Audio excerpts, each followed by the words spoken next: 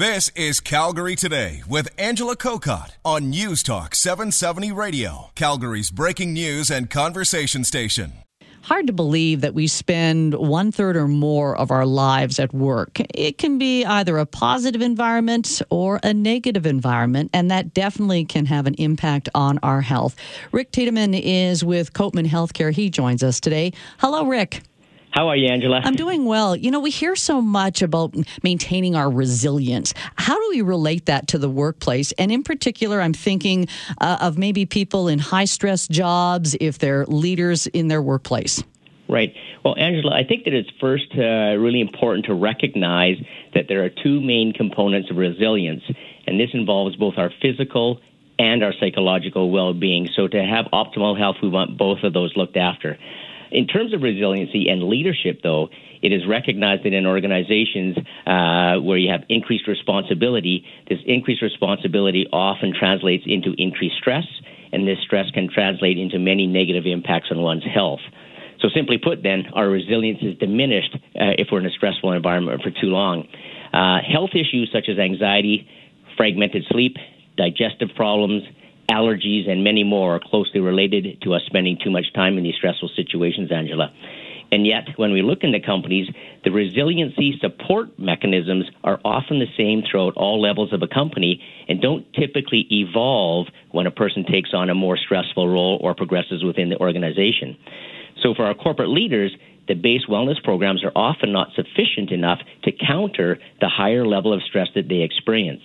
And this increased stress needs to be appropriately balanced off with a wellness program that evolves with an individual's increased level of responsibility, and this then helps to maintain an individual's physical and psychological resilience. So as we mentioned, executives and leaders can be especially hard hit. And if we look at the economic times that we've had in Alberta recently, executives and business leaders have had difficult circumstances they need to work with. And it's vital that we start thinking about building resilience within corporations as part of a health risk mitigation strategy for the company. So health risk mitigation strategy, what does that look like? Well, it can have a few different dimensions, Angela. Let's start with, say, level one. Level one might be to adopt a healthy workplace program that encourages staff to put their health first. Things like ample sick leave, health spending accounts, gym memberships, healthy snacks, and maybe health education seminars, etc. So that's a base program that everybody would have access to. Level two, Angela, could be a stratified leadership well-being program. So Copeman has pioneered this type of a program, and it's becoming very, very popular within corporate Alberta. And with a stratified leadership program, the wellness window expands as an individual takes on more responsibility, and therefore the resilience is appropriately managed. The program can start with an annual health assessment and builds to where the individual enjoys both an annual health assessment plus timely ongoing care that can address both their physical and psychological health. It's also, I think, really important, Angela, that organizations really identify what the goal of their health risk mitigation strategy is. Do you want health assessments done that purely identify health issues, or do you want healthy leaders? These are two very different goals and require different programs.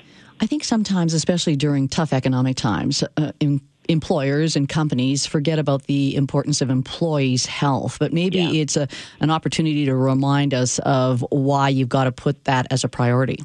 Yeah, business leaders will often say, Angela, that people are their number one asset.